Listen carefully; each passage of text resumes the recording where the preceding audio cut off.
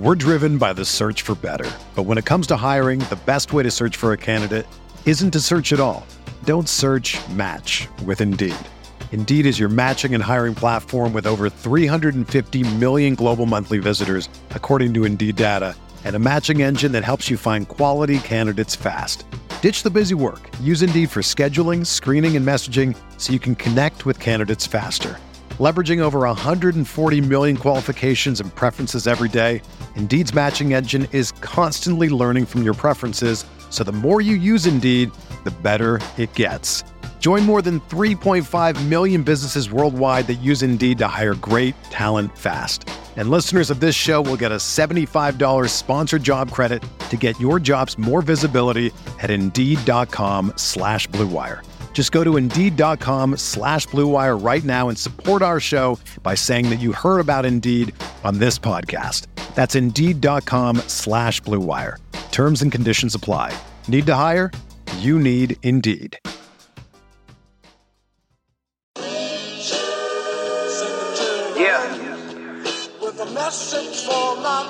Nick Dad, baby. We the new label. Yeah. Now this the black sheep, sticking it to him. I need a crib like I'm Gatsby. I need it in hand, just understand My pocket's that deep. with nothing to prove. I ain't got Nothing to do. when they can't compete, and I got nothing to lose. You see, they told me I'm the one that's gonna benefit. Never been a threat. Before we continue with this episode, big ups to the members of the Patreon. We got Abel, Ben, Christopher, Derek, Jerry, Jordan, Mike, Nick, and Thomas. Thank you all for your contributions to the Patreon. Patreon.com/veterans minimum. For as little as $5 a month, you can support the growth of the show. Like I said last time, I know a lot of you guys spend money on way worse. So help the boy, help the show, and let's keep this growing. My guest now is a fellow podcaster and also a badass, because you do fitness competitions, Christina, a WBFF fitness pro. I didn't know what WBFF stood for. Can you tell the people what it stands for? Well, thank you for that intro. I like being considered a badass. That was kind of cool. But WBFF is a world of beauty, fitness, and fashion. So it is really comparable to normal traditional fitness competitions like the IFBB and PC federations. However, they kind of mix it in with a little bit of a modeling aspect to it. So it's like a beauty pageant meets a fitness competition. Best way to describe it. That's how much different is it from just like your average like Mr. or Mrs. Olympia competitions? We have an entire separate segment of the show that is completely separate from your just normal poses. And when you go on stage and so you show your physique, depending on what division you're in, you'll come out in either an evening gown or you'll come out in theme wear, depending on what division you're in. And that is the runway fashion modeling aspect of it. So there are also different things that you're judged on other than just your physique that you're bringing into the competition. And it's a lot more glam. It almost feels like you're going to a gala when you're going to these events. They're very glitzy and glamorous. So it's a little bit more than just your normal average. I don't want to say average, but it's different than your regular fitness competition. Yeah, if people that are listening to this, I had a friend of mine back home. Shout out to Brianna. She did beauty pageants also. And I used to train Brazilian jiu-jitsu with her back at my old gym when I was back home. And she did beauty pageants, but not like yours. She did like Miss America. She won Miss New York, went on to compete at Miss America. How different is what you do from what she does? So with the straight beauty pageants, they don't have any physicality to it. They have, I'm not even that familiar with just straight beauty pageants, but they ask you questions. They'll have you walk in your swimsuit. They'll have you walk in your evening gown and maybe do a little Q&A in front of the audience. So it's specifically about your poise, your presentation, your overall physical package. But when it comes to fitness competitions, you're judged on how well you fit your category, whether it's bikini, fitness, figure, physique, depending on like what federation you're in. So you are judged specifically how you're meeting your class. And now that you're tying it into the WBFF, you're also tied into your character, your personality, how well you can sell on an audience, your marketability. So everything has a little bit of different things on the score sheet. And now when you get into things like IFBB and NPC, which is your traditional Mr. and Mrs. Olympia, you go on stage and you present your package and your individual routine to show off your portions on your body, your symmetry, your muscularity, your development, your conditioning. But then you'll also get lined up in those categories and compared. you don't really have much flexibility. Whereas in the WBFF, you kind of have a little bit more room to create your own. How much preparation goes into a competition like this? Because I feel like it's completely different from other pageants. It really depends. It depends on how conditioned you are and how ready you are to compete. But a traditional prep, I would say, is about 16 weeks. 12 weeks is really pushing it. But the longer the prep, in reality, the better outcome you're going to have because you have more time to prepare yourself. You have more time to set yourself up for success because if you think about it, if you're starting to cut down and slim down and shed body fat at about 12 weeks out, you've had to have built up something to sustain before that. Because if you just start cutting out of nowhere, you might not be left with much. So you have to have that build process. So that's why they say an off season is so important because you really have to set yourself up for that cut to be, substantial. Damn, 16 weeks? Yeah, it's a lot. Fuck. Yeah, it seems like it too. And then what's your diet like? It really, it really depends, but it's a lot of the same things. It's a lot of lean proteins, carbs like rice, oats, potatoes. Are you weighing your food? Yes. Damn. And that's the thing too, is like, you can definitely get by on intuitively eating when you know what you're doing. But when it comes to a contest prep, you really have to dial it in. That's the whole process of it. There's a science behind exactly every single thing you're putting into your diet. And your coach takes that into account every single week. You'll most likely check in with your coach at the end of every week to evaluate your progress. And based on your progress, that's when the adjustments will come in.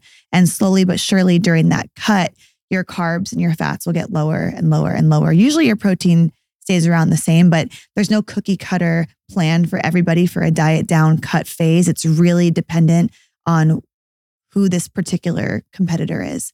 And how strict is it? Like, are you allowed to just go crazy and get pizza and beer one weekend, or is that just going to alter everything? Oh, it's definitely no alcohol. Alcohol really slows down your metabolism, and it's really just empty calories, as I'm sure we all know about it. So it doesn't have anything good that it will do for you except dehydrate you or cause you bloating. But depending on the preps, like last year, I didn't really get any, but the year before, I almost had a cheat meal every single weekend. It was usually a burger and fries, or it was sushi. I stayed away from pizza because it didn't really have any protein to it, and excess dairy can sometimes make you bloated. So even your cheat meals, you got to factor in like, oh, maybe I should have one that has some protein. I mean, considering that you want it to be valuable, you don't want it just to be empty. I mean, pizza will definitely still fill you up, but if I'm really trying to make this the most of what it should be, I'm going to factor into protein into every single one of my meals. And so my coach would normally recommend what to have, or he would say, have 1,000 extra calories on Saturday.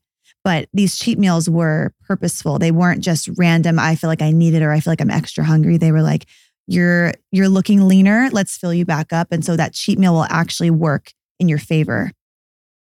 Damn. So you're like depleting. So when you put something back into your body like a burger, it actually fills up your muscles and just makes you feel better overall and look better. I never knew that it was calculated like that. I just always assumed that it was something that you needed for your sanity. I mean, yes, me. But if you talk to my coach, he could break it down for you to exactly why there's specific foods that are implemented into cheat meals, why the timing of it is purposeful, why there are certain days that he would do that. And even leading into peak week, there are certain times in the days where he'd be like, I want you to have 50 grams of oats before you go to bed tonight. Or I want you to have another cheat meal the night before you go on stage. But it's all dependent on how my body's coming in. So it's very specific. And I give up all like power because I know I can coach myself in an off season. I know what I need to eat for myself. But when it gets that scientific, your coach is literally telling you exactly what to do. And so you just need to listen because they're looking at you from a completely different standpoint than you're looking at yourself. Right. It's the same thing with fighters when they go into a fight camp. Like a lot of them, they'll stay, when they're not training for a fight and they're not in camp, they'll still be active, but that's kind of their off season. And I do air quotes because they don't really have an off season and they never know what a next fight would come. So if you're someone that fights at like 155 pounds, you'll probably walk around 175, 180. You can't balloon up to like north of 200 because then maybe a fight comes about and all of a sudden you have this miserable weight cut that you got to go through. Yeah. So it's very similar in that sense where they have nutritionists and a dietitian that tells them, all right, I'm a pizza guy. So you can have like a slice of pizza this weekend they'll ration it. Yeah, but they'll factor that into the whole like cutting system. Yeah. Too. And it's important too, because and I've experienced this the hard way, because you do rebound really hard after things like this. So you really do have to take into account that your body is in a little bit of shock from going through all of this. So what you do after this huge cut down is going to affect you. And that's why they say reverse dieting is so important, to get back to a place of maintenance where you can actually maintain that. But if you just go ham right after being so depleted, your body's going to hold on to all of that really, really fast. There's a certain amount of time that it might make you look better and fill you back up to being normal. But after that, your body's going to hold on to that extra body fat really hard. And it's really hard to get it off. So it's just as important in the off season to properly reverse yourself back into a state of maintenance so that nothing bad happens to your body. And your hormones, there's especially for women, there's so many things that play a factor into this dieting down process, into making it a healthy, a healthy plan for yourself. Yeah, there's a lot of similarities between what a fighter goes through and what someone like you goes through, in the sense of how you deplete your body. Mm-hmm. I mean, you gotta make sure that you don't do it too bad where it completely takes away from your performance when you do go up on stage. Like sometimes you'll see these fighters, they'll go through a terrible weight cut and they'll be on the scale and they'll be shaking. Yeah. And you're like, how are you gonna go fight in 24 hours? It's terrible. But that also goes into a miscalculation along the way. Maybe they were too heavy coming into camp. Maybe there's so many factors. There's so many factors. And just because you do a cut or you do a competition right the first time doesn't mean that it's always going to be that simple or oh my gosh, sweet. My last one was a bust. Completely. I don't want to say it was completely a bust, but there's so many factors, like you said, that can play into your final package. Mine was stress. I was so stressed out my last prep. I was overworking. My sleep schedule was off. There were so many things that were affecting my cortisol levels, and my body just was not happy. And it did not come in the way it should have. And during peak week, I got really inflamed. I had a lot of water retention, more so than normal. Even with the water cut, I had a lot of digestion issues, and I had been eating all of the same things. So it was just really random. This was my 4th show, and it happened to me at Worlds, which is our Olympia. So it felt very defeating. It felt very frustrating after going through, 4 or 5 months of prep, to be like, man, I looked better 4 weeks ago and I don't know what happened. But, when you take into consideration all the little factors that play into it, it's just part of the thing. It's part of the game, but it can be very frustrating. Yeah, it seems like it would be frustrating when you're not peaking when you're supposed to. Yeah, you do all of that prep for one day. For one moment, one fight, if it's a fighter, one stage presentation for us as, bikini fitness competitors. And if you don't feel like you came in like you should have, it is gut-wrenching. Yeah, it's interesting because I always say how whenever people weigh in for fights, it's kind of sanctioned cheating in a way, because when you're fighting at 170, you really weigh 170 for 30 minutes, 40 minutes. And then after that, you're ballooning back to, you're putting it on the right way. After those weigh-ins. Yeah, they go eat, they go rehydrate, they do all that stuff. So you're not really 170. That's why when you see fighters walk into the cage after they weigh in on Friday, when they walk into the cage on a Saturday, sometimes we'll look at these guys or girls and be like, how the hell did they make 170? How the hell did they make 185? This dude looks massive compared to that. And it's kind of sanctioned cheating. And that also goes back to your point, how can't be good for you long term. No, and it's not. I mean, there's definitely a way of doing it and making sure that your body is taken care of. I can't say that everybody takes care of their bodies during these preps, but I will say that I did join the WBFF because I feel like the bodies are healthier. I feel like they're more full. I don't feel like I have to get as depleted as somebody who competes in the IFBB. And I personally feel like the look the WBFF has is maintainable nearly year round. Not like your stage presentation, but like your overall maintenance. You still look healthy, nice and toned year round. Like my 4-week out body is maintainable year round without me feeling like I'm unhealthy. And I feel like the girls who I see, because everything every year gets harder and harder. The guys are getting bigger. The girls are getting leaner. There's so much that's changing. But just from my experience and what I've seen, I don't like the painful diet down process that I've had to see my NPC and IFBB friends go through. I don't feel like I want to get that lean ever. And it just seems so miserable. So I feel like I've had a more enjoyable, flexible time in the WBFF because that's the kind of body I find appealing. And that's why I chose it specifically, was because I like how they look. So But I will say that there is a healthy way to diet down and reverse. But if you just diet down and don't reverse and go right back into eating a bunch of crap, your hormones are going to be all out of control. You will put on that body weight. And if you continue yo-yoing like that all year long, it isn't good for you. It isn't good to cut it out and then put it back in. No, it's like somebody who goes on a crash diet who's, say somebody has to lose like 50 pounds and they're like, you know what, I'm just going to do a juice cleanse and do like some fad diet. Not to say that juice cleansing is bad or that cleansing is bad, because it's not. I have the reason why I just got triggered now, because I had a friend of mine who never worked out, like legit, Christina, did not work out all year long. And then whenever we would book a vacation, like 3 weeks out, he's like, oh, I'm gonna do a juice cleanse. It's like, bro, that's not, what do you think? You're just gonna get a 6-pack now out of nowhere? He might feel less bloated before he goes on vacation, but once he goes on that vacation and starts having all that beer, liquor, and food, he's going to get so bloated. And then you're going to be bloated on vacation. Yeah. And the other thing that I think that people don't understand, even lifestyle clients, is when you restrict calories that much and you don't know what your maintenance is and you just cut things out, you get what's called like skinny fat, because your muscles lose, like they get flat. So you actually don't look your best. The key to looking your best is to having it become a lifestyle where you have something that's maintainable year round. So you never have to go crash course for something. You know what I mean?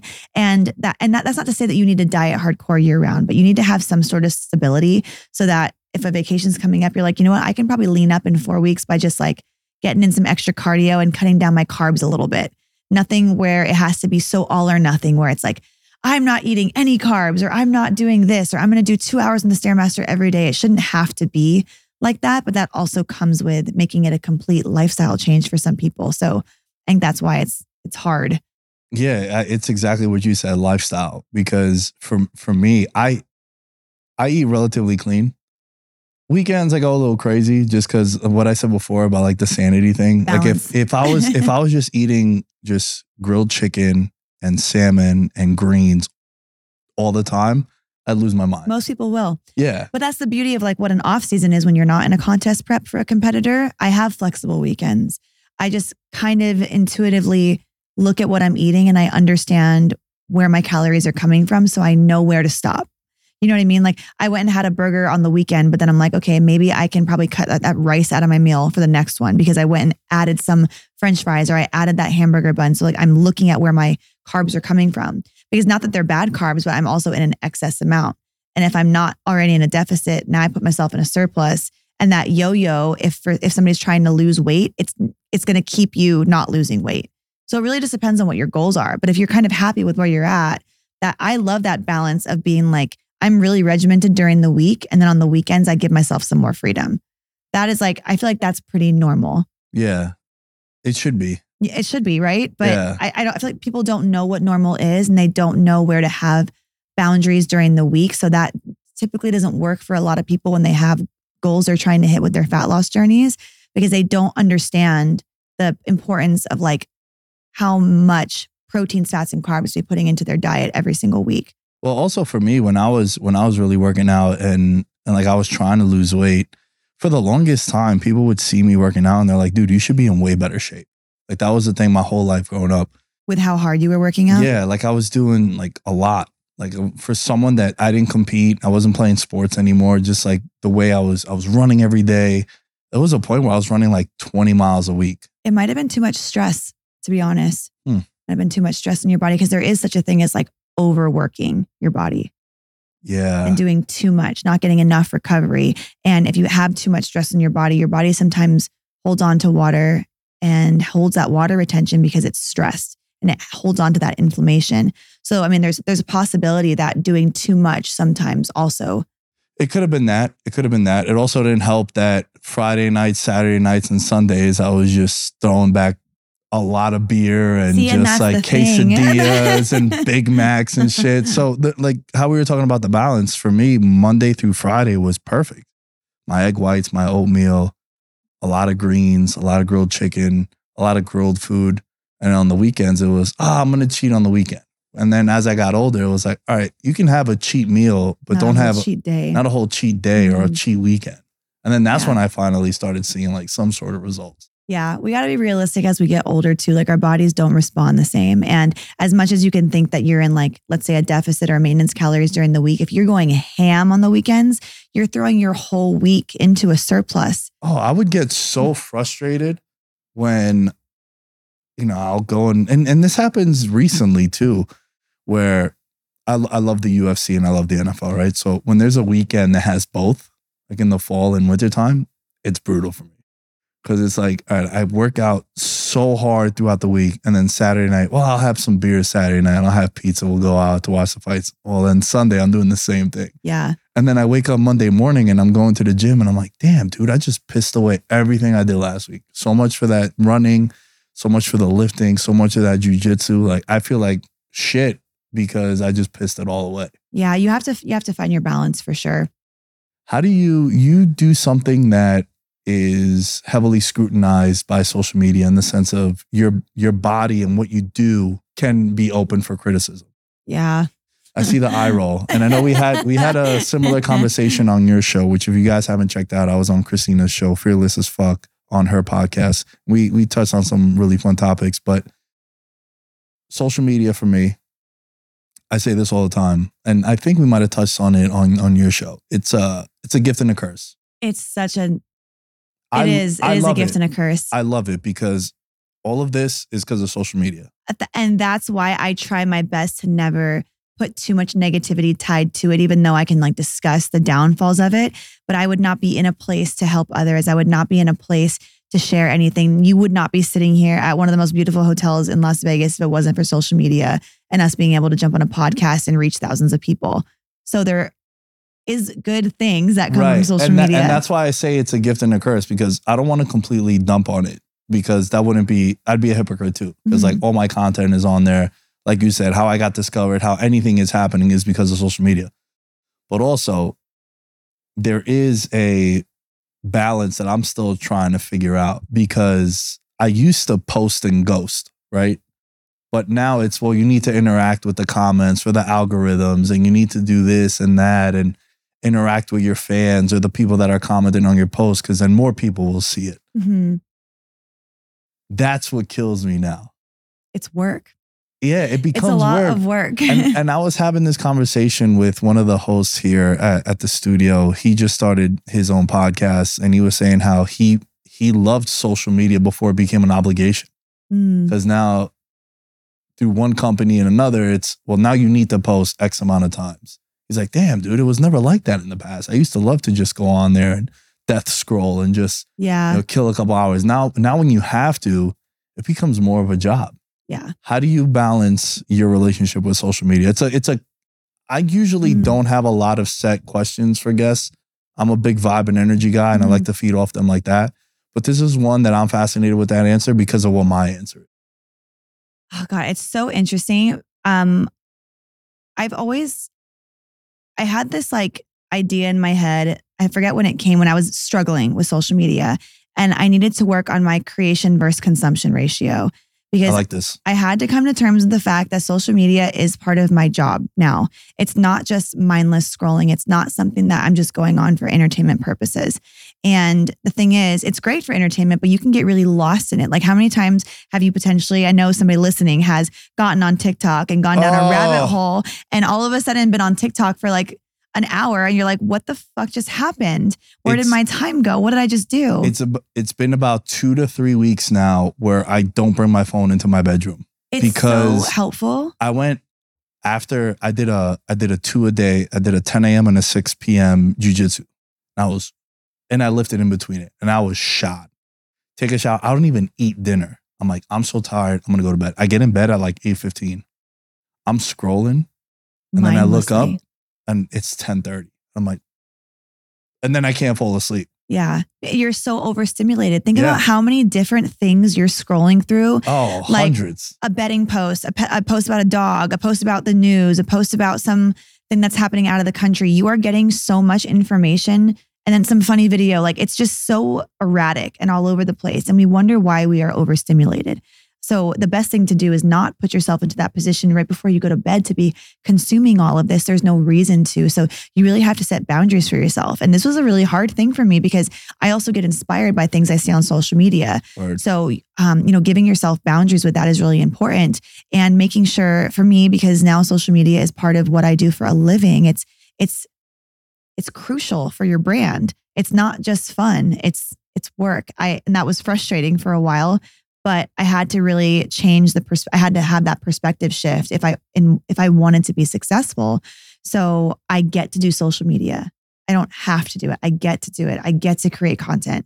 I wake up and I get to have a podcast. Like, you really have to kind of change the verbiage on how you are seeing what you're doing to inspire you to understand that it's a gift of what we get to do, because there's plenty of people who would love to do what we do. So I had to tell myself that it's a privilege to be able to have the platform I do and now look at it as a gift. But I had to make sure that I was creating more than I was consuming, create more content than the other people's content that I'm consuming. And it was less stressful for me, because you can also get caught up in that loop of comparing yourself to what everybody else is doing, which can then potentially make you think less of yourself. Oh, 100%. That's when I was down at my worst, was probably like around 2018.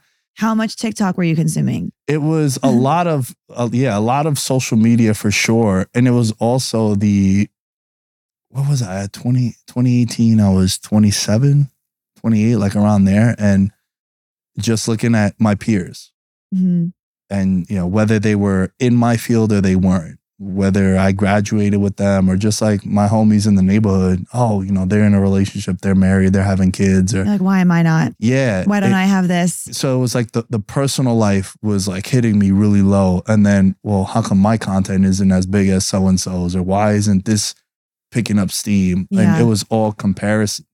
Yeah. And you subconsciously do it without even realizing you want to. I think anyone that says that they don't is full of shit. They're full of shit. I'm Yeah. sorry. You do. You might not want to admit that, but you subconsciously are absorbing that, because you can't tell me you can't scroll past somebody and be like, well, why'd they do that? Or like, why haven't I been that far along? 100%. And it's also when people say that, oh, I don't give a fuck what people think. Yes, it's like, you do. You do. You definitely do. Like, Yes, you do. I do when it comes to my content. You like should. the people that you should care. Yeah. You should care. What people Especially think. the people that consume the content. I want it to be good. I want them to be happy with it. If I do some like whack shit, I want my audience that listens to me on a consistent basis. And there's a fine line There's a between difference, though. I think you're probably going to say what I'm wanting like to say. a troll and then someone that genuinely cares. Yes, because you do want people to care. I'm sorry. You do want people to care about what you're posting, and you should care about what they think, but not the hater, not the one who's like looking at your stuff, judging you. You don't need to care about what they think about you, but the people that you're creating content for, you should care what they think. You should care how they're absorbing your content, because what are you doing it for? You're doing it for other people, aren't you? I mean, you should be. Yeah. Before we continue with the rest of the show, big ups to our sponsor, Alpha Book Bet. alphabookbet.com. Alpha Book is the sponsor of the show. Go over to alphabookbet.com right now and use the promo code VM50 and receive a $50 bonus on your $100 deposit. Not only do you get a $50 bonus, Alpha Book is going to match your deposit. So when you go and deposit $100 using the promo code VM50, you're going to get $50 for the promo code, and they're going to match your $100. $100 turns into $150 in bonus money using the promo code VM50. What is better than that? What is better than that? AlphaBookBet.com is the number one sports book for UFC and martial arts, and you guys know how we get down with the UFC. Let's dive into this card this weekend, and this one is a really fun fight night card. Fight nights can be a little bit underwhelming sometimes, but when you're looking at it, there's a lot of fights that are probably not going to see the judges, and you guys know we love some of those fights. But let's start at the top. Vicente Luque coming in as an underdog against RDA Dos Anjos. Two guys that have been staples of the 170 division for a very, very long time. Luque forever in my mind, the number 4 guy in the world at 170. He has all the tools, standing up and on the ground. And then when you look at RDA, guy's been in there. I mean, RDA's resume is bananas. Like, you want to talk about any time, any place, anybody, we got to give this guy his flowers. He's been in there with Fazeev, Moicano, Paul Felder, Chiesa, Leon Edwards, Kevin Lee, Kamaru Usman, Robbie Lawler, Tony Ferguson, Eddie Alvarez, Cerrone, Nate Diaz, Benson Henderson, like Habib. Like, this guy, man, first ballot Hall of Famer. If not, it'll be criminal. But let's get back to we'll talk about that another time. But with this main event, you have Vicente Luque. Last time we saw him, he got knocked out by, it was Jeff Neal, knocked him out. And look, it's a tough fight. It's a tough fight to come back to. This is also one of the best nicknames in the sport, the Silent Assassin. The Silent Assassin. He's coming off back-to-back losses, and I don't want to say it's a loser leaves town match by any means, but he got knocked out about a year ago, almost a year to the date. August 6th of 2022 was the last time that we saw him. He got knocked out. It was the first time that he's been stopped in his career, and then prior to that, he lost a unanimous decision to Bilal Muhammad. But he was on a little bit of a win streak with a win over Michael Chiesa by Darce choke, Tyron Woodley by Darce choke. You know what it is, man. The Darce choke is my favorite choke. And then he had a couple wins over Nico Price and Randy Brown. So he was on a little bit of a hot streak. So he wants to get back on the right side, and I think he does. I think that Vicente Luque being the underdog is a mistake. He's a 2-1 dog right now on Alpha Book. And if you go over there, that is my favorite bet of the weekend, just on the money line. When this fight got announced, I was a little bit confused. Why? And then I was shocked to see the line on this one. I think Vicente Luque wins. I think Vicente Luque gets a stoppage. But for the time being, he's one of my favorite fighters to bet on because he's also a guy that will fight for your money. I know I've used that analogy in the past. But Vicente Luque at 2-1, I think is a mistake. And I'm going to go ahead and bet that right now as we're live on the show. So you'll have some receipts to be able to check that out. And then as I look at the rest of the card, like I said, you have like Cub Swanson is on here. You got Francis Marshall coming off a questionable loss, I believe. His last time out. I remember I was at the Apex and I didn't think Francis Marshall lost. But when you leave things to the hands of the judges, especially nowadays, you get some questionable decisions. So he's back on the card too. And I think the other fight that I'm looking at that's super interesting is Khalil Roundtree going up against Chris Daukaus. Now, this fight is going to be at 205. And what's interesting is that Chris Daukaus is coming off being a heavyweight, now coming down to 205. He was a little bit of an undersized heavyweight, but it's a tough fight for him. Khalil Roundtree is he's a top 15 guy. Fights out of my gym here in Las Vegas, so I'll definitely be rooting for him. He's a number 13 guy in the lightweight division. 8 wins by knockout, 12-5 overall, 6 of them in the first round. And then Daukaus, on the flip side, is a guy who, when he loses pretty ugly. What I mean by that is he gets stopped, gets brutally finished. I'm looking at the under on this fight, and I'm also looking at Khalil Roundtree to get his hand raised. I really like Khalil Roundtree. I'll even say that I like Khalil Roundtree by knockout. Like we said, Chris Daukaus is a guy who, when he gets stopped violently, like against Curtis Blades, like against Derek Lewis. It's not a good matchup for him to drop down in weight. So I like Khalil Roundtree to go ahead and get a stoppage. I like the under on this fight as well. You get Roundtree at 1.46. So $100 on Khalil Roundtree returns $146. I went ahead and bet that right now. And I think a money line parlay of Roundtree and Vicente Luque, as I am putting that right now, a total return of $293 on a $100 wager over at alphabookbet.com. And remember, if you use the promo code VM50 when depositing $100 on alphabookbet.com, you will get $150 in bonus money to play with on top of your 100 that you deposit. I mean, come on, y'all. What's better than that? What's better than that? All right. Now, back to the rest of the show. Oh, you need this extension and that extension. Yes. So when I pivoted over to Premiere, it was like learning a new language. And I'm nowhere near as good on Premiere as I am on Final Cut. But again, anything I don't know how to do, it's how to do this on Premiere, how to add captions on Premiere. Yeah, that's what I did for everything. Literally everything. Literally everything. Even to the point where when I opened up Final Cut Pro for the first time, I was like, I don't even know how to make a simple cut.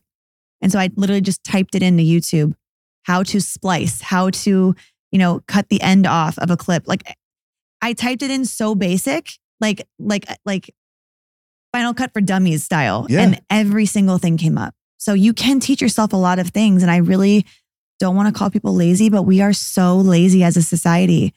Oh, I can't do it. I don't know how to do that. I could never do something like you. Yes, you could. You absolutely could. But it's going to take a lot of practice and you're going to have to work and you're going to have to grow some balls, to be honest, and do it. But we're all society is so soft now and they want their hand held through everything. And it doesn't work like that. It's one of my favorite interactions on a weekly basis when I get someone that messages me or even a friend back home in a playful way. I'll be like, yo, I could do what you do. And I'm like, yeah, you could, but you won't because this is what you got to do. You got to go and take the initiative of going to a YouTube, going to Google, even asking someone else, be like, hey man, I don't know what this thing is. Can you help me? Show me what it is that I got to learn how to do. And you have to risk putting yourself out there. I think that's one of the things that a lot of people will not do either. It's hard. I'm not going to lie, especially when it comes to something personal. Like my podcast is a lot of personal things and not just mine, but my guests as well. We're sharing personal experiences, things that we've been through. People will rip you to shreds on the internet. And then also what you do for a living with the fitness competitions, your body is being open to be criticized. Mm-hmm. Yeah. Oh yeah. So the amount of times I have to hear you look like a man when it gets close to competition times is insane. And it's really because I feel like people think that that's what all of these girls look like year round, or when we're getting down to peak week and we look really depleted, and we're showing more muscle than a normal female because we've lost body fat, but all of a sudden we look like men. And it's just a funny thing because I'll start posting those videos and you'll get your red pill guys going in on the internet and, just saying things like women like you are overrated and you're never going to find a man trying to be a man and all this crap. I'm just I'm literally wearing a rhinestone bikini and I look completely feminine. I don't take these crazy drugs that make my voice lower or make me grow an Adam's apple or I don't, nothing's physically changing about me to make me look masculine other than the fact that you can see your my muscles. Shoulder caps. You can see my abs, but it's just funny that people will really rip you up because it makes them uncomfortable. And that's what I had to realize. If you make someone uncomfortable, that's not a you problem. That's a them problem. And so that's how you can kind of get rid of that. Yeah, it's weird because the interactions that I get from people that are negative, I would say, would always be when I slander their team in one way or another. There was recently on Twitter, I had posted something about the Detroit Lions because they had gotten on this show called Hard Knocks, which is a deep dive in the summer, in the preseason. They'll do a deep dive and kind of follow the team around. And I had tweeted something yo, there's nothing cool about the Detroit Lions, ever. They've never been cool. Why would you do a documentary? People just go in on you for it. Going in. They're oh, you still feel that way? Because they finally had a good season, even though their entire franchise is known for their two best players just retiring early because they didn't want to play for them anymore. That's how shitty their team has been for so long. But the interactions that I'll get will be I'll have someone genuinely ask me yo, what do you think about the Kansas City Chiefs? And I'll tell them. We're driven by the search for better. But when it comes to hiring, the best way to search for a candidate isn't to search at all. Don't search, match with Indeed. Indeed is your matching and hiring platform with over 350 million global monthly visitors, according to Indeed data, and a matching engine that helps you find quality candidates fast. Ditch the busy work. Use Indeed for scheduling, screening, and messaging so you can connect with candidates faster. Leveraging over 140 million qualifications and preferences every day, Indeed's matching engine is constantly learning from your preferences, so the more you use Indeed, the better it gets. Join more than 3.5 million businesses worldwide that use Indeed to hire great talent fast. And listeners of this show will get a $75 sponsored job credit to get your jobs more visibility at Indeed.com/Blue Wire. Just go to Indeed.com/Blue Wire right now and support our show by saying that you heard about Indeed on this podcast. That's Indeed.com/Blue Wire. Terms and conditions apply. Need to hire? You need Indeed. And if they're a Chiefs fan and it's a negative, they're like, you don't know shit, bro. You don't even know what you're talking about. It's like, well, you just asked me how I feel about it. But it's only when you praise them. Arguments on the internet. Right. But it's only when you praise them that they love it, right? Yeah. Like I get so much shit when I slander like the Dallas Cowboys or the Philadelphia Eagles because I'm a New York Giants fan, so those are the two teams that I hate the most. But when I do praise them, people are like, what happened to you? It's like, bro, I'm giving you like, I take away the fandom as best I can. Yeah. Like I hate Philadelphia more than any team in my whole life. But last year I picked them to go to the Super Bowl and I picked them to win their division. And I was a pro Philadelphia Eagles guy. Like why can't both be true? Yeah. And then as far as like physicality with like fitness competitors, I can handle someone maybe having an opinion on like, maybe it wasn't, like, oh, you need more shoulder development. Okay, cool. Maybe I do. But it's when it gets like personal digs, that's when I'm like, that's like not necessary. It's not necessary. Yeah, they just got too much time on their hands. That's the thing. That's what I have to remind myself. I'm like, I would never, plus I don't have the time. I would never sit on the internet and go off on people's photos and videos that I don't even know and like take personal jabs at them or, talk shit for no reason. I don't have the time for that. So if there's someone really doing that to your content, it's like, why are you even taking it so seriously? Yeah, they don't matter. Yeah, there's been so many times that I'll scroll on someone's social media and I'll look at it and I'll be like, that's dumb as shit, but I won't write it. Like just mentally, I'm like, yeah, that was really stupid what they did or what they posted, whatever. And I'm sure it's like that when I post things. Well, yeah, too. you have to, you're opening yourself up to criticism by putting yourself on a platform. Yeah, end of story. For sure. I want to go back to the fitness competition stuff. Give me a day in the life of you, say 8 weeks out. How long are you in the gym? How often are you working out? 8 weeks out, I'm strength training 5 days a week. I'm doing cardio 6 days a week. I'm probably doing about 20 to 30 minutes of cardio. And then my gym session will probably be about like an hour. And then I probably have like another half an hour of posing. So I'm probably in the gym about 2 hours a day. You're posing for a half hour? So that's like a real thing you gotta do? Oh yeah. If you could have an incredible physique and totally fuck it all up if you can't pose. Because you are showcasing yourself, right? On stage. If you don't know how to hit the angles, accentuate parts of your body that need to be accentuated or have that stage presence, somebody with somebody who does not have as great of a physique as you might beat you because of their presentation. Yo, 30 minutes of posing. I never would have guessed. And it's honestly, I feel like posing is one of the hardest parts because if you enjoy working out, which I do, I can follow the instructions. I know what to do in the gym. And yes, it's physically taxing, but having to hold those poses and to practice your transitions, walk in heels, put that routine together, that to me is sometimes just as hard. And now imagine you're a week out and you're depleted and you're running through these poses for hours. It's tough. And I know people listening are like, oh my gosh, it sounds so hard. And they're kind of like making fun of it because it sounds, oh, you have to put on heels and pose. It must be so difficult. Your life is so hard. You have no fucking idea until you have to do this, how hard it is. I was going through my phone just now because you said that you love working out. Mm-hmm. I do not. At all though? Like, do you not enjoy any physicality at all? I don't enjoy the stresses on my body. I don't enjoy sweating profusely on people. I don't like having to grunt to get the last rep in. All of it. I hate all of it. I really mean this. So but I ideally, also, I'm gonna post this picture too when the time comes and this episode goes up. But this is what I look like at 26. Doesn't even look like you. Look how round I am. And I didn't even have I got braces at 27. I was close to 250 pounds in this photo. And how much do you weigh now? I'm 195. And like, I look at shit like this, and I used to have friends to this day. I got a core group of friends that I've known for about 20 years, like my childhood friends.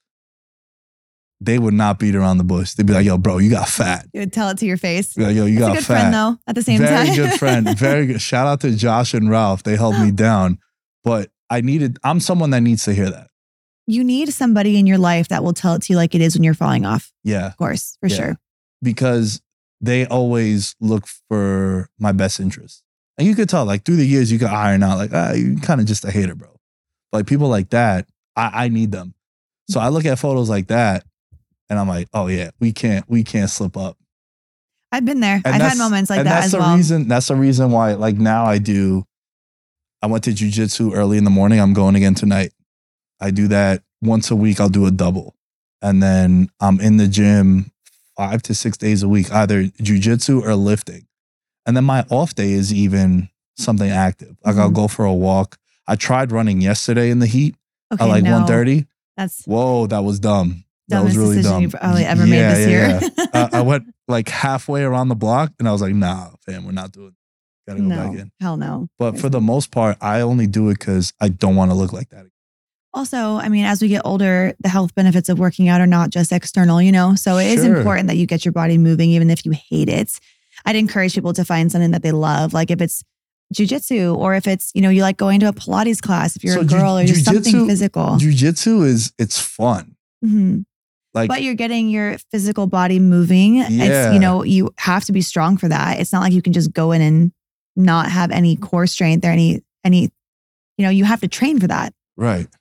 Yeah, it's definitely fun, but there are times where I'm like, man, this shit is whack. I hate doing it. I really do sometimes, but it's the results that really keep me from like ever stopping. Yeah, well, I think there are definitely different kinds of people. Like myself, I enjoy it. People like you who don't enjoy it, but either way, you're finding something that works for you, and you're kind of coming to an understanding that you have to do something.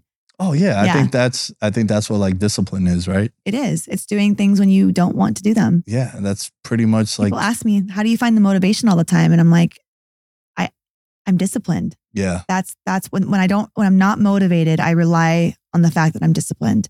Yeah, I live my life off these 3 words: get shit done. It can be as plain as simple as that. I truly feel as it is. Like I would describe my life that way. Like whether it's doing a podcast, getting a workout in, literally anything. Yeah. Meal prepping, having to go shopping for something, like whatever it is, it's like find a way, get shit done. Yeah. I actually came across a clip of Conor McGregor this morning. I wish I knew where it was on my phone. I'd pull it up, but he was being interviewed and it was something, he was talking about that and like trying to find that discipline. He's like, I found myself saying, I'm going to do this, or I'm going to go to bed at this time and then not doing it. Okay, I'm going to start eating healthy tomorrow and then not doing it. And you start losing your sense of self and your confidence in yourself when you keep telling yourself that you're going to do things, then you don't do them. Because if you're doing that, what's the message you're sending to yourself? At the end of the day, you're showing yourself that you can't do things. And if you are sending that message to yourself, even with the small things, you're definitely not going to be able to accomplish the big things. So start with the small things. If you said you're going to go to bed at 8 p.m., you go to bed at 8 p.m. Even if you don't want to, you do it. And then that's one small step. The next morning, you did not skip breakfast because you told yourself you're not going to do it. And that's the second thing. You're like, wow, I'm starting to do the things. And then that increases your self-worth. That increases your self-value. That increases the ability for you to do more hard things and actually live up to your highest potential. Yeah, it's like when they say that you got to make your bed in the morning. Yeah. I don't. I just started to, what's funny is there's some really very successful people who I know who don't do that. So like, I feel like that's a little. I do it simply to troll, because every video that I watch of any entrepreneur is like, yo, you got to make your bed or else you won't be a millionaire or do anything. So like at any point, unless I know for a fact someone's coming over, I'm not going to be an asshole. If I have friends coming over to watch the UFC or if I have anyone coming over, my bed is going to be made. But like right now, it's not. I think the underlying tone of that is what we were just talking about, though, because if people are having a hard time getting regimented, getting a schedule, understand that they can do little things, they say like, start with something simple like that. Whether it's like, For instance, like I used to have a really hard time getting out of bed in the morning. Like I would just snooze it. I'd get on my phone. I would do all this shit. And then before I knew it, I'd waste like 3 hours of my time. And I was like, okay, what I'm going to do is I'm going to start getting up to my alarm, even though I still struggle sometimes. Get up and just make your bed right away, because I have less tendency to get back into bed when my bed was made. For me, that ideology worked really well because I'm like, oh, it's made. I'm prepared. Like in my head, I walk into my room and saw preparedness. Yeah. Like I was like, I'm out of bed. My day has started. You're in work mode now. And then I got out of the habit. I went through a really bad phase a few months ago and I wasn't making my bed. I was sleeping on my couch every night. And I was just like, I was waking up just so disheveled. And it was starting to take a toll on my mental health because I was feeling bad about myself. I was feeling depressed. I was feeling weird. I felt like I had failed a few things in my life. I was just kind of in that downward spiral because trust me, I'm not like at my prime all year round every year. It's, you can see what I preach online and what I like to be, but we all are human at the end of the day and we all have our downfalls. And there was a period of my life where I fell back into really bad habits. And it was the simple things like falling asleep on my couch all the time, like not setting my alarms right, like not getting up when I should, forgetting to do my morning routine, which led to my whole day being fucked up. And that had a rollover effect onto every single area of my life, my friendships, relationships, my work, my competitions, everything. And so if you want to get back on course after falling off, sometimes doing something simple like that might set you up for success to like fix things. Definitely days I don't make my bed, but when I do, I'm like, I can't go back in there. Like I don't lay down, don't take a nap, like, just keep going. So for me, that worked. And I just started doing it again. So it's funny that you brought that up because I was in a funk or I was like not doing it for a while and I felt disheveled. I totally agree with you because there's a lot to break down in what you were just saying because if I don't work out in the morning, it alters my whole day. See, that's your thing. Either it's jujitsu or going to lift. And there was one time I was working here. I was in the control room and I was with Brian, one of our engineers. And I was like, dude, I am so tired. I got here at like 11, at like 11:15, I'm yawning. I was like, what the fuck? This never happens. He said, did you work out this morning? I was like, no, I didn't. He's like, that's why. I was like, dude, that's exactly why. Yeah. And it just set the tone for the day to just be like a lull, right? When I wake up in the morning, one of the cool things that I do is I put my alarm on the other side of the house. So I'm so scared that I'm not going to wake up to it if I put it that far away. Dude, I am the lightest sleeper ever and I hate it. Like if you just go like that, I'll wake up and then I can't go back to bed. Like I need to be otherworldly exhausted for me to go back to bed. Yeah. But like on a day-to-day basis, for the most part, you just tap me like that, I'm up. So I'll get up. And once I'm up out of bed, it's like, all right, well, I can't go back into bed. So going back to what we were talking about before with aimlessly scrolling on TikTok or Instagram, having my phone away from me and not in bed, it's helping me fall asleep easier at night.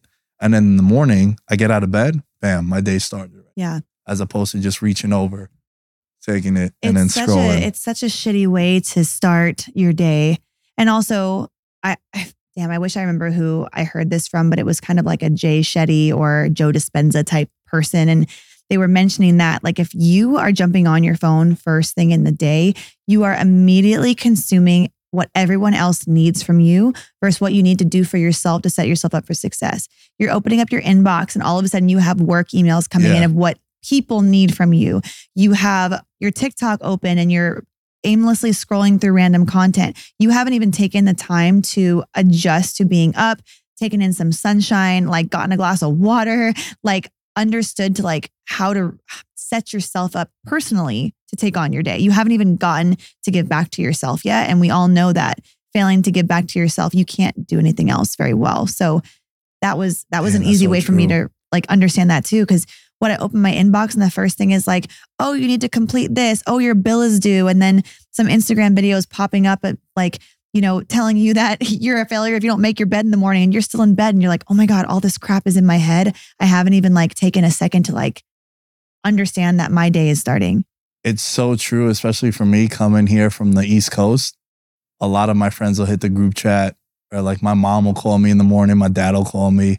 Just anything from the East Coast. Yeah, they're already up and moving. They're already up and moving. And I just wake up. I wake up every morning at 7. It's 10 o'clock for them. They've already had that day going. And immediately I'll grab my phone and it's like, oh shit, there's so Yeah. much to do. It is overwhelming sometimes. Your cortisol immediately shoots up. So I mean, personally, I found that my best days start when I take that like half an hour, at least like half an hour to not engage with anything else except for me and my dogs. Like, cause they're obviously in my face, but like go outside, get some sunshine, get some fresh air, drink some water, maybe put on a podcast or something, or like just like music, and just get your day started and like let yourself settle into your day before you eat your breakfast or something, before you jump on to absorbing what everybody else needs from you.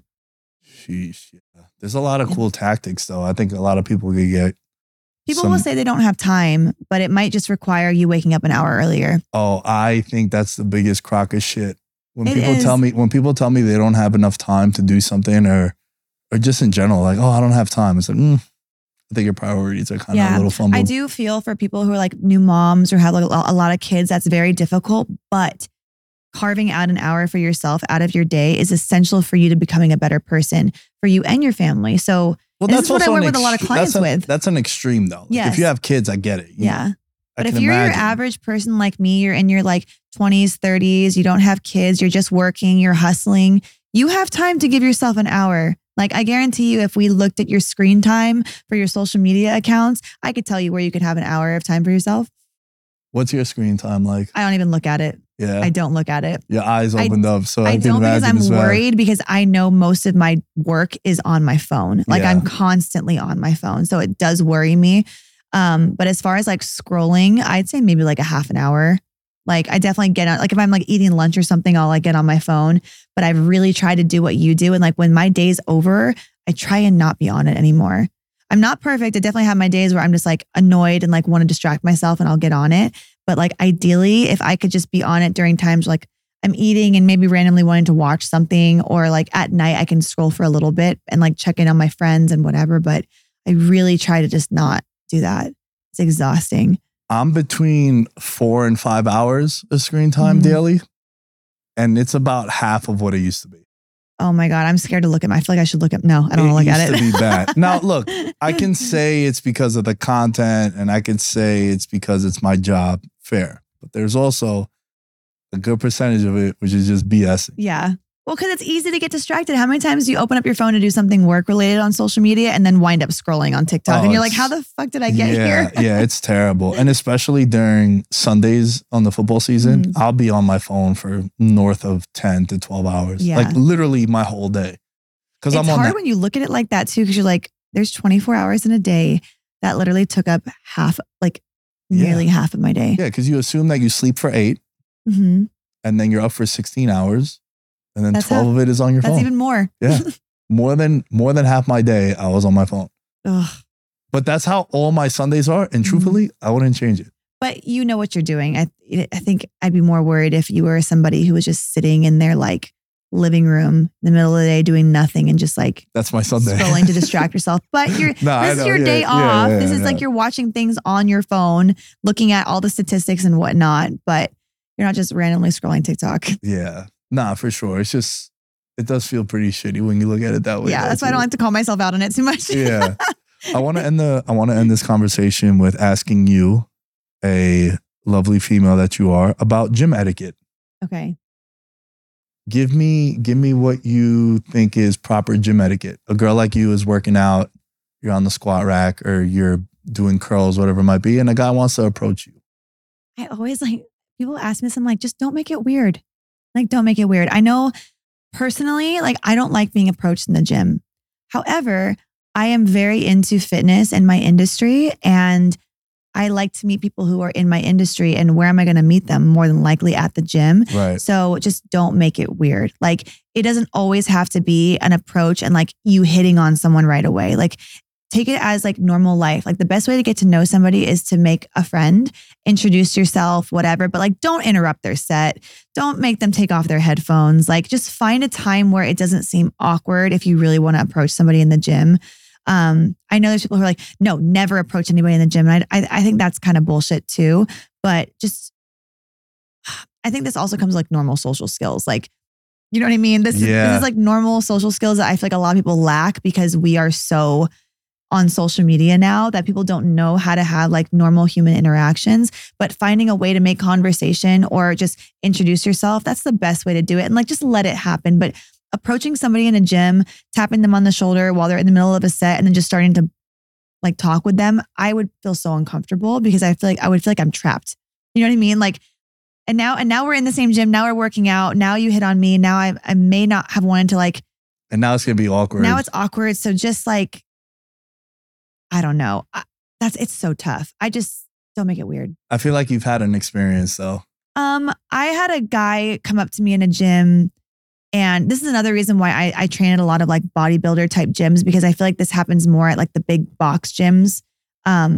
People just really approaching me, and I typically don't like it. Sometimes I have my camera with me, which can be weird and people are like staring, but I am filming content. So I try to go to smaller gyms where there's a lot more people doing the same thing, so it doesn't happen as often. But you still get the people who just like stare. They just stare and you make it really awkward and just like, this is so weird. But I did have an older gentleman approach me at a gym once and like tap me while I'm working out. I thought like maybe I was in his way or something. And he like goes like this and take out my headphones and he's like, "Hi, are you from here?" And I was like, I'm annoyed is what I am. Like, and I'm not trying to be a bitch, but just this is where I come to it's decompress. It's a time and place. Yeah, I get it. So just don't do that. And then later on, I saw him kind of like waiting for me and like kind of followed me out to the parking lot. And I'm like, this is not it. Don't do that. Damn. Yeah. But I can't front. There was one time that I got lost in looking at this one girl and she walked over to me. She's like, "What the fuck are you looking at?" Yo, I was working out and I just like I was just staring at her and like I just like wandered off. She was phenomenal. And I was just looking at her and she came over and she's like, "What the fuck are you looking at?" I was like, "I am so sorry." I was like, I don't even know what to say. We ended up becoming friends after that. But see, if you were just like, "You were really pretty and I got caught staring at you, I'm sorry," like that, and like just be normal, yeah. I feel like that wouldn't make it weird. Rattled, you know what I mean? She checked me. She checked me. I didn't know what to do. I was like, damn, she just called my bluff. I've asked somebody if they had a problem before because it was so uncomfortable, but he was like, he knew what he was doing. And I'm like, "Do you have a problem? Is there something you'd like to say to me?" And he got all uncomfortable. And I'm like, why does it have to be like this? But this happens all the time. This could happen to me at the nightclub. This could happen to me working in the grocery store. I mean, it's not just in the gym, but I think proper gym etiquette is just to know that people are in there for personal reasons as well and to decompress. And sometimes people don't want to get approached. So oh man, it's tough because like you don't want to miss a connection. Like if you saw somebody, like I don't know if I'm ever going to see them again, right, and I'd like to talk to them, find a normal way of approaching them, like in between sets, or just come over and introduce yourself, but just be mindful. Just be mindful. I think that's important. Yeah. Because I would still feel flattered if somebody came over to me and introduced themselves, but just don't be so aggressive. Like let it be something like normal and natural. People aren't in a gym to like be on a dating app. They're in the gym to work on their bodies for personal growth. Sometimes people just want to put their headphones on and literally pretend that the world does not exist. So you just have to kind of read the room. Yeah. Yeah, and I'm a big read the room guy too. I try my best not to, but also I think any success that I've ever had at a gym has been super casual and natural. Yeah. Like it's never been interrupting anyone. Again, I don't like being there either. Yeah. So I'm very like, yeah. When I would even see my friends when I was back home, I would barely just, peace, head up, nod. It's like, man, you guys know I don't want to chit chat. We talk all the time in a group chat. You know what I mean? Like, yeah, for sure. I just want to get in and out and just move on. Yeah. So I guess I since I'm that way, I'm sure there's people that way too. Oh yeah, for sure. So I feel as if, I don't know, kind of just be casual with it, but don't do what I do and just like death stare at someone. Yeah, it's just like... Hey man, it happens. You know what I'm saying? It happens sometimes. It hasn't happened since because I learned my lesson.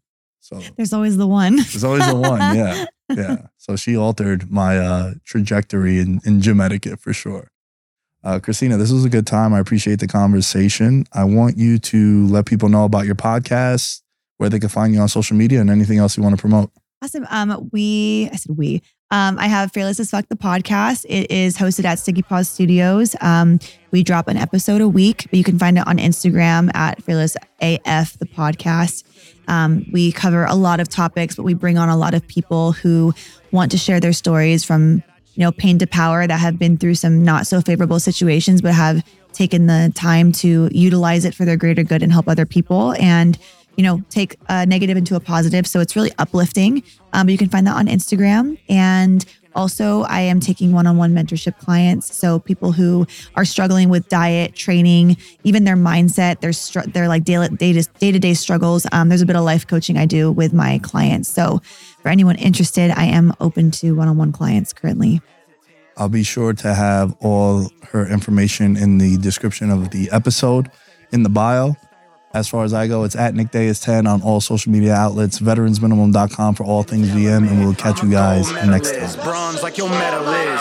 So many deer in headlights, but it's bedtime. Hear that supper bell, main course, be the venison. Dab. Most dangerous game. Either kill or be killed.